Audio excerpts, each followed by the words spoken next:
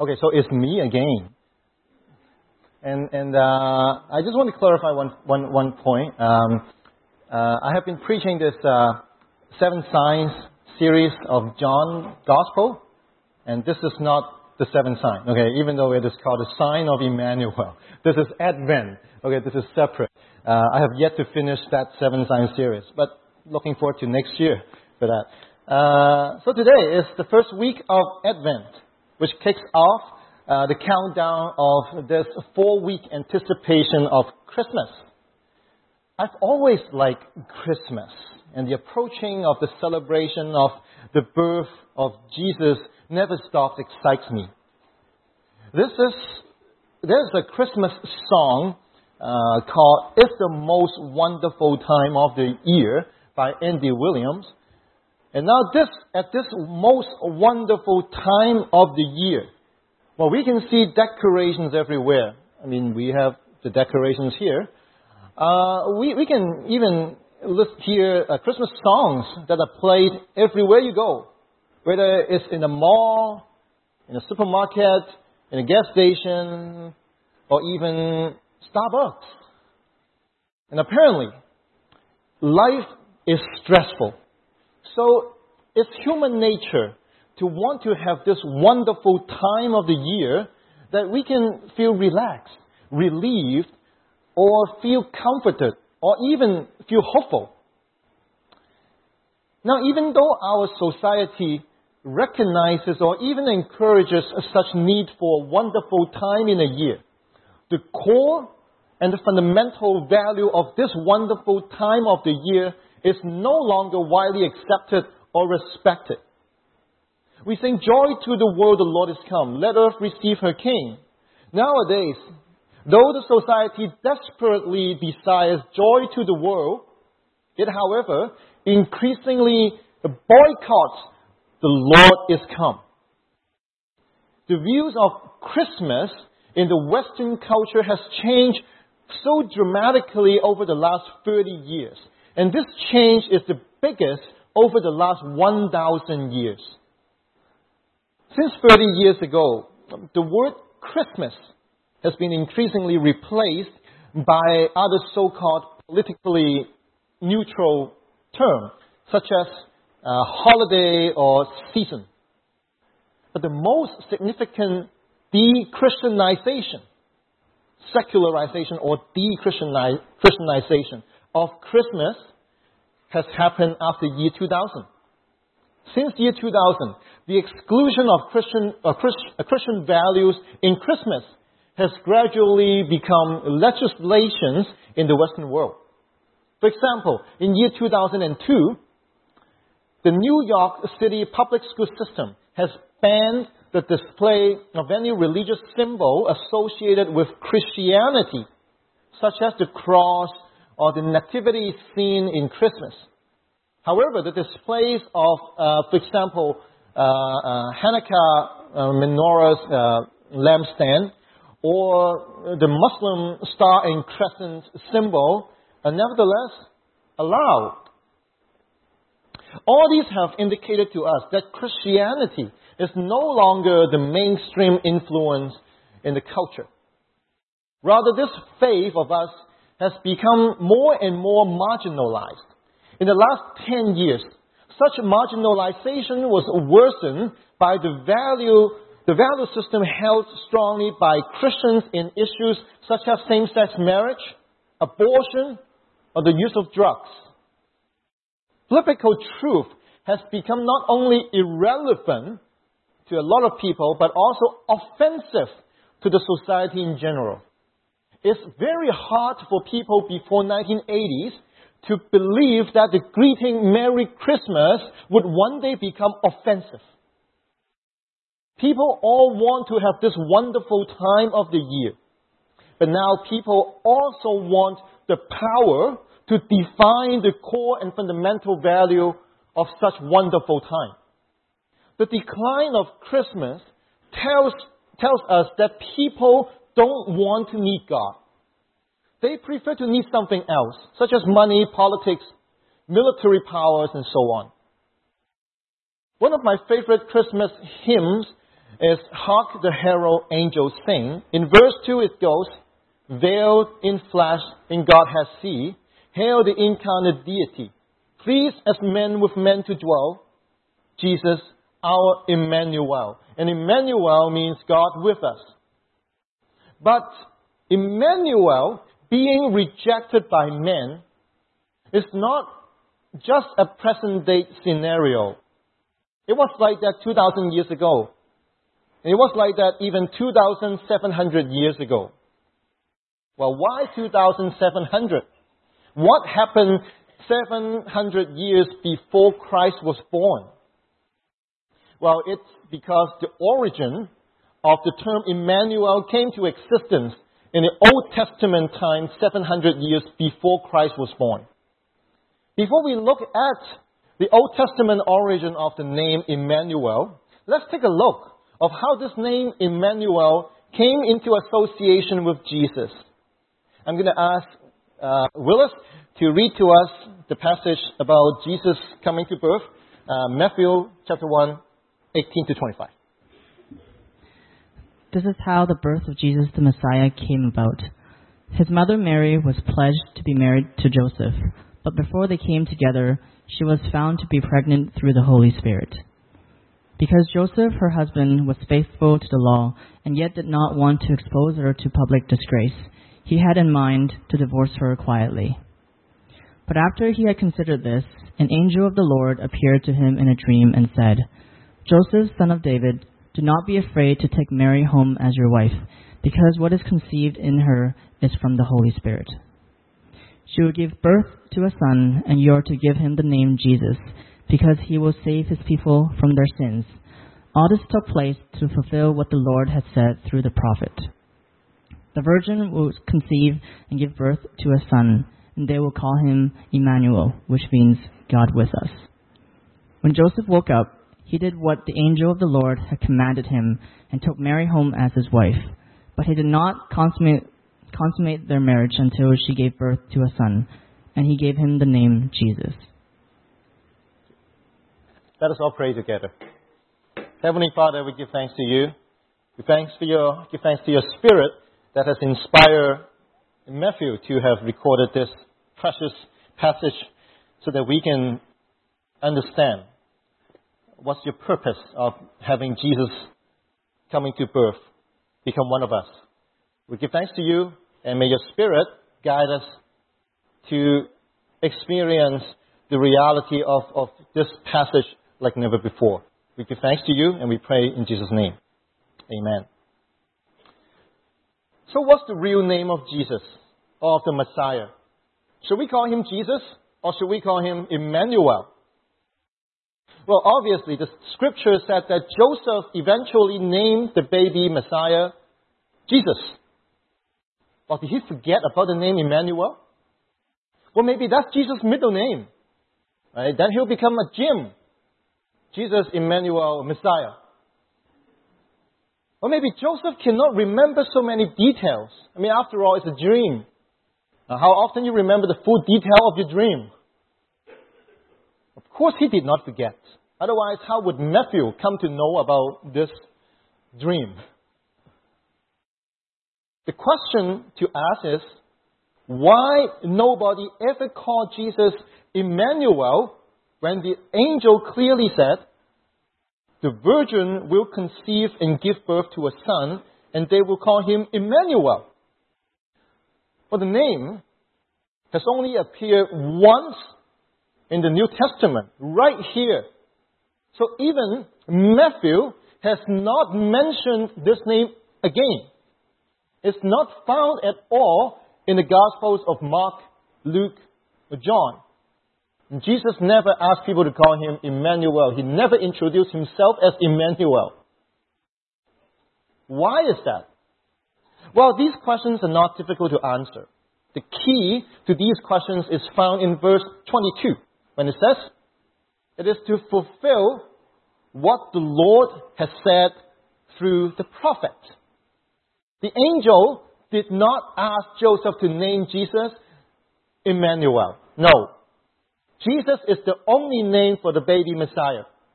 The angel was not making a command. He was only quoting a scripture in the Old Testament to describe the birth of the Messiah. In this verse of the Old Testament, the virgin was not referring to Mary, and Immanuel was not referring to Jesus.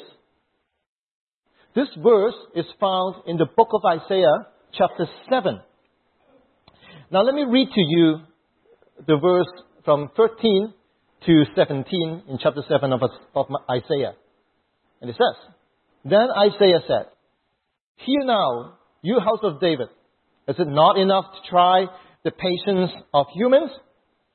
Will you also try the patience of my God? Therefore the Lord himself will give you a sign. The virgin will conceive and give birth to a son, and will call him Immanuel. He will be eating curds and honey when he knows enough to reject the wrong and choose the right. But before the boy knows enough to reject the wrong and choose the right, the land of the two kings you dread will be laid waste. The Lord will bring on you and on your people and on the house of your father a time unlike any since Ephraim broke away from Judah. He will bring the king of Assyria. In Isaiah chapter 6, the chapter before this, the most well-known line of the whole prophetic book can be found in verse 6:8. And it is when Isaiah said to God, Here I am, send me. I mean, most of us would be familiar with this verse, right? Here I am, send me. But after Isaiah made this commitment, send me, God, God then revealed to him what he has gotten himself into. God told Isaiah that he will be preaching to the people whose hearts are closed, ears are dull, and eyes were closed. Or maybe Isaiah should have asked more clearly before committing. Well, the first job Isaiah received as a prophet was to talk to the newly crowned King Ahaz. Well, Ahaz was a perfect example of a person whose heart was closed, ears were dull, and eyes were closed. So when the name Immanuel was first mentioned in the Bible, you can probably guess whether it is warmly received or grimly rejected. The background of Isaiah 7 was the time when Ahaz was recently crowned as king of Judah. But while he was still a rookie on the throne, he had encountered a very difficult political dilemma. At the beginning of chapter 7, it says, When Ahaz, son of Jotham, the son of Uzziah, was king of Judah, King Rezin of Aram and Pekah, son of Remaliah, king of Israel, marched up to fight against Jerusalem, but they could not overpower it. In simpler form, Aram and Israel combined force to attack Judah.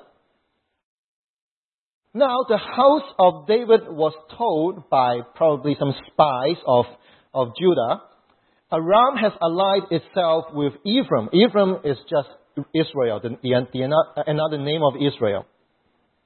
So the hearts of Ahaz and his people were shaken as the trees of the forest are shaken by the wind. In simple form, Aram and Israel are attacking Judah, and the newly crowned king Ahaz was freaking out. Now this rookie on the throne, King Ahaz, had to deal with this very complex yet delicate political dilemma.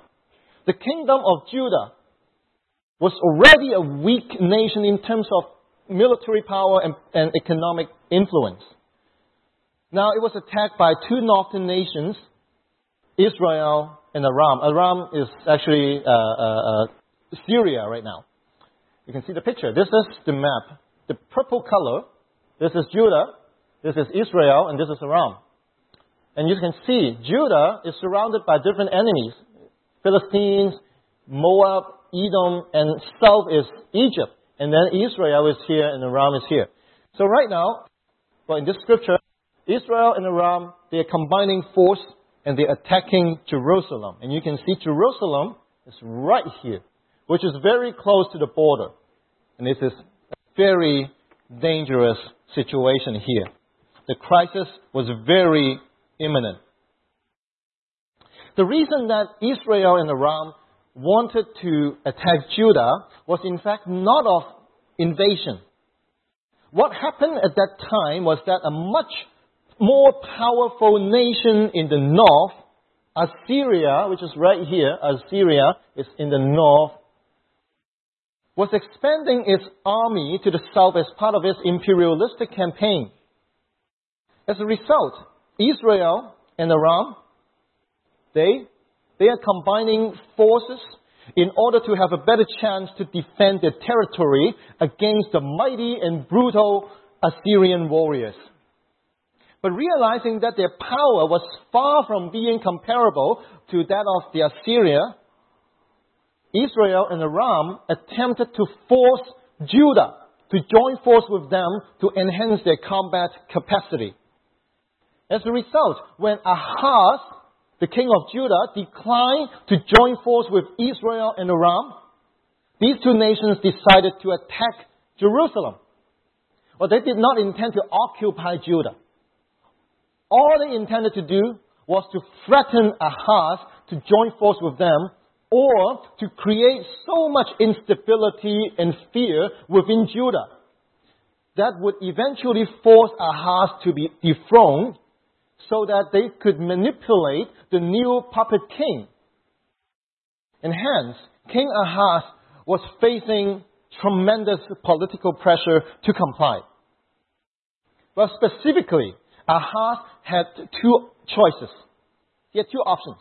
First option, he could choose to join force with Israel and Aram to jointly defend against Assyria. But if this decision became a wrong bet, he would lose everything, including his throne. Joining force with Israel and Aram would certainly displease the powerful Assyria. And the notorious Assyria was very well known for its cruelty and bloodiness, because they employed the strategy of massacre wherever they conquered a city. So the second option, Ahaz could choose to reject Israel and Aram and to surrender to Assyria and to become its vassal country. As a vassal kingdom, Ahaz could seek protection from Assyria against Israel and Aram. But if he chose to side with Assyria, it's not without concerns. First, water afar cannot quench fire nearby. But second, if surrendered to Assyria, Judah would then have to pledge allegiance to Assyria, which would include worshipping the Assyrian god. But nevertheless, after evaluating the two options, Ahaz had decided to go for option 2, which was to surrender to Assyria. But in this crucial time, God had, through the prophet Isaiah, given a third option to King Ahaz. And the scripture goes like this. The God said to Ahaz, through Isaiah, "Be careful, keep calm, and don't be afraid. Do not lose heart because of these two smoldering stubs of firewood. Because the fierce anger of Rezin and Aram and of the son of Remaliah, it will not take place. It will not happen." It says, they will not succeed. If you do not stand firm in your faith, you will not stand at all. God, through prophet Isaiah, spoke to Ahaz, telling him not to be afraid of Israel and Aram, saying that they were only smoldering stubs of firewood, which means that there's only smoke, no fire. They are just bluffing. God told Ahaz not to be afraid, because fear will almost always obscure our vision and our basic logic, and would likely bring even bigger damages. So God told Ahaz not to join force with Israel and Aram, and surely not to surrender to the evil Assyria. God gave Ahaz a third option, which is to keep calm and do nothing. But the word keep calm literally means do nothing and watch. Don't join force. Don't surrender. Just by faith, do nothing and watch how God is going to handle it. Well, honestly, the third option is quite against human nature. It's the most difficult option psychologically, right? When facing adversity, our instinct is either to fight or flight. But God wanted Ahaz to neither fight nor flight, but instead calm down, do nothing, and be patient. That's tough. For Ahaz, that was a significant test of faith. This test would determine not only his relationship with God, his own faith, but also the fate of the kingdom of Judah. God made it clear about the consequence of Ahaz's choice that if he did not stand firm in his faith, he would not stand at all. He and his kingdom will be destroyed. So how did Ahaz choose? Well, before that, let's look at what kind of person Ahaz was. I mean, if we know what kind of person he was, then we know what kind of decision he will make. In 2 Kings chapter 16, it gave us a brief bio of King Ahaz. And it says, Ahaz was 20 years old when he became king, and he reigned in Jerusalem 16 years. Unlike David, his father, or his ancestor, he did not do what was right in the eyes of the Lord his God. He followed the ways of the kings of Israel and even sacrificed his son in the fire, of course, to idol. Engaging in the detestable practices of the nations the Lord had driven out before Israel. He offered sacrifices and burnt incense at the high place on the hilltops and under every spreading tree. Of course, not to the Lord, but to the idols. So in short, he's a bad guy. A typical villain in the biblical narrative. For such an evil king, he must be callous in heart, dull in ears, and close in eyes. Therefore, Ahaz did not even consider God's decree as an option at all. He just said, forget it. But even so, God was so merciful to Ahaz. So God continued to speak to Ahaz through prophet Isaiah. As scripture goes. Again, the Lord spoke to Ahaz. Ask the Lord your God for a sign, whether in the deepest depths or in the highest heights. Do you see how unbelievably nice God was treating Ahaz? God let him choose a sign, in any form, as he wished. No restriction, no condition. Wow, how generous God was to him. What if it is you? What sign would you choose? I mean, think about it. What sign would you choose? Be as creative as you can. The appearance of an angel? Supernatural power over you? Like teleportation, telepathy? Or even the biggest strength in eating McDonald's for 3 months and you could still lose weight? You name it. As creative as you can. However, asking for such a sign is not just a test of Ahaz's creativity. It's also a test of his faith. If Ahaz really asked for such a sign, then he would have to give up his own authority to make the call. Do you get me?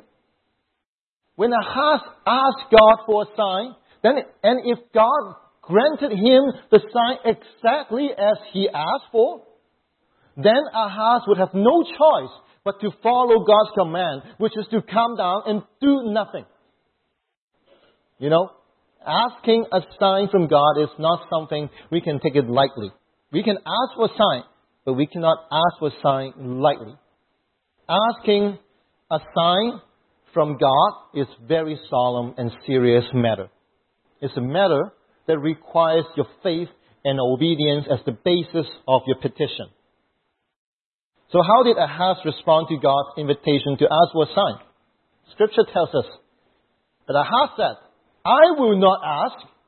I will not put the Lord to the test. Wow. You see? Ahaz refused to ask the sign God offered him. He refused the grace God extended to him. He shut off God by stating a seemingly magnificently spiritual excuse as a dress-up.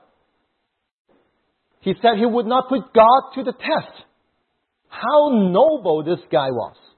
Right? No. If we think about it carefully, what Ahaz just said was in fact an even worse test of God. God told him to ask for a sign, but he said that asking for a sign meant putting God to a test. Then what he meant was that God has asked him to commit a sin. God, the deliverer, became God, the tempter. So obviously, Ahaz refused to ask for a sign was not because of his faith or his loyalty to God. Absolutely not. He refused because he had already made up his mind. He did not need this seemingly ridiculous third choice from God. He was not willing to stay calm and to put faith in God. No. He rather put faith in his own wisdom or the wisdom of his own political advisors to rectify this situation he is facing. The excuse of Ahaz might seem noble, but nothing can be hidden from God, not even one's motive. Therefore, God continued to speak to Ahaz through Isaiah. Hear now, you house of David. Is it not enough to try the patience of humans? Will you try the patience of my God also? I mean, do you see how frustrated God was with Ahaz? Well, haven't we also frustrated God more or less like how Ahaz did? The basic attitude of Ahaz was that while he himself can handle his situation, while he still has options, he preferred God to stay out of his way. He preferred God to be his insurance instead of his guidance. He rather saw God Immanuel as a disposable assistant instead of an ever-present leader. I mean, maybe we should not judge Ahaz too harshly, because how different are we to him? The attitude towards God, like this kind of attitude, was very common, yet subtle among Christians. You know, we are living in an on-demand culture. Everything is on demand. I mean, sermon can be on demand, right? Worship can be on demand. Our culture is getting so consumer-focused. That's why any product or service is trying to meet this on-demand desire of customers. That's why Netflix is getting so popular, right? Because you're not bounded by time or by location to watch your favorite movies or TV shows. The motto of this is wherever, whenever, and whatever. You know, this kind of mentality could easily influence how we see God and how we experience His presence. We can very subtly want God's presence to be on demand. God Immanuel, wherever, whenever, and however you want it. Isn't it nice? Do you see the shadow of Ahaz in us? Well, Ahaz refused to ask for a sign. But God ignored him and went ahead to give him a sign anyway.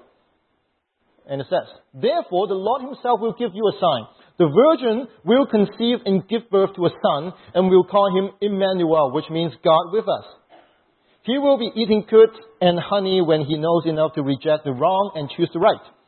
For before the boy knows enough to reject the wrong and choose the right, the king of the land of the two kings, Israel and Aram, you dread will be laid waste. Now you can probably see that in this passage, the virgin did not refer to Mary, and the baby did not refer to Jesus, at least to Ahaz.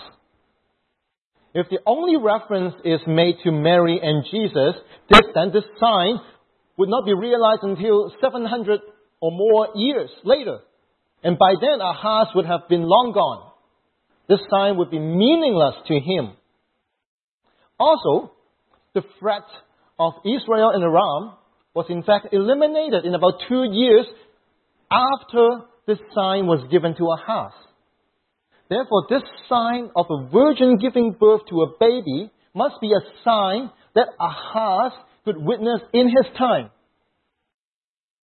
Also, even the scripture mentioned a virgin. It did not mention that the baby was born from a virgin. In fact, the sign can be understood as a young woman, a virgin, in the king's palace, who would soon get married and then give birth to a baby whom she would name Immanuel, probably not knowing about the sign given to Ahaz. And Ahaz would be able to see such baby coming to birth. The sign further says that when this baby boy, Immanuel, was still very young, the nations of Israel and Aram would retrieve their armies and would no longer threaten Judah. From a historical point of view, the sign was fully materialized when the baby was about 1 year old. But sadly, Ahaz still decided to ignore this sign. He stubbornly held on to his decision to surrender to Assyria. He went ahead to pledge allegiance to the Assyrian king and the Assyrian god.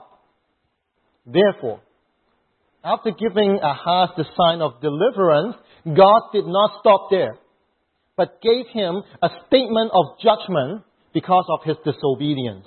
God said, "The Lord will bring on you and your people and on the house of your father a time unlike any since Ephraim," which is Israel, "broke away from Judah. He will bring the king of Assyria."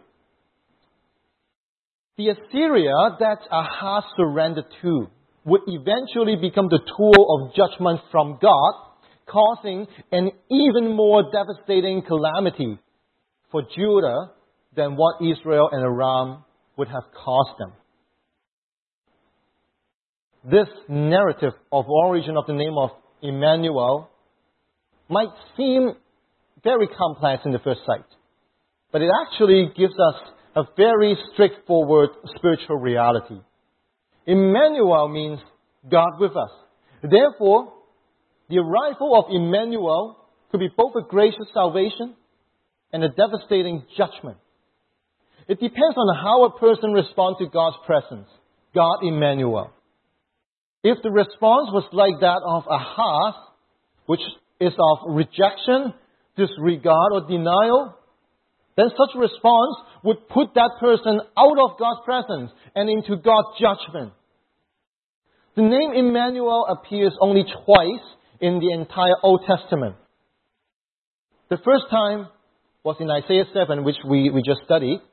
And the last time is in Isaiah 8, the chapter afterwards, which is a continuation of God's judgment against Ahaz. In chapter 8, 7 to 8 verse, it says, "Therefore the Lord is about to bring against them the mighty flood waters of the Euphrates, the king of Assyria with all his pomp. It will overflow all its channels, run over all its banks, and sweep on into Judah, swirling over it, passing through it, and reaching up to the neck. Its outspread wings will cover the breadth of your land, Immanuel." This passage has made it very clear. If one rejects God, Immanuel, then his fate will be of dire and tragic consequence. If one accepts and put his or her trust in God, Immanuel, then Immanuel, God's presence, will be like outspread wings that cover and protect from even the worst floodwaters. 700 years and some years later, in the era of the New Testament, when Matthew was writing the Gospel, we now know that the angel did not ask Joseph to call baby Messiah Immanuel. No, that's not what the angel meant. What the angel meant is that when Jesus was born, Immanuel was no longer just a sign. In Jesus, the ultimate Immanuel had arrived. The incarnate Son of God, through a virgin, had come to us. God's presence was among us. But what's amazing was not just God's presence among us, but God was among us in flesh, through birth. Being a fragile baby, born in a manger, raised as a child, experienced death and sorrow just like any human being. And at the end, He would save mankind from the most dire and devastating consequence of sin, which is much more horrible and terrible than the massacre of Assyria. God, Immanuel, Jesus, came as one of us and reversed the fate of mankind. Just think about it. In a harsh time, the consequence of rejecting merely a sign of Immanuel was already so unbearable. What would happen if anyone rejects the real deal, the true Immanuel? It's quite beyond anyone's worst imagination. So, brothers and sisters, when we see the world, our society, increasingly choose to live outside the presence of God, and when we see Christmas as being secularized or de-Christianized like never before, and if our ears are not dull, and if our eyes are not closed, you know what we can see? We can see one ahas after another living around us.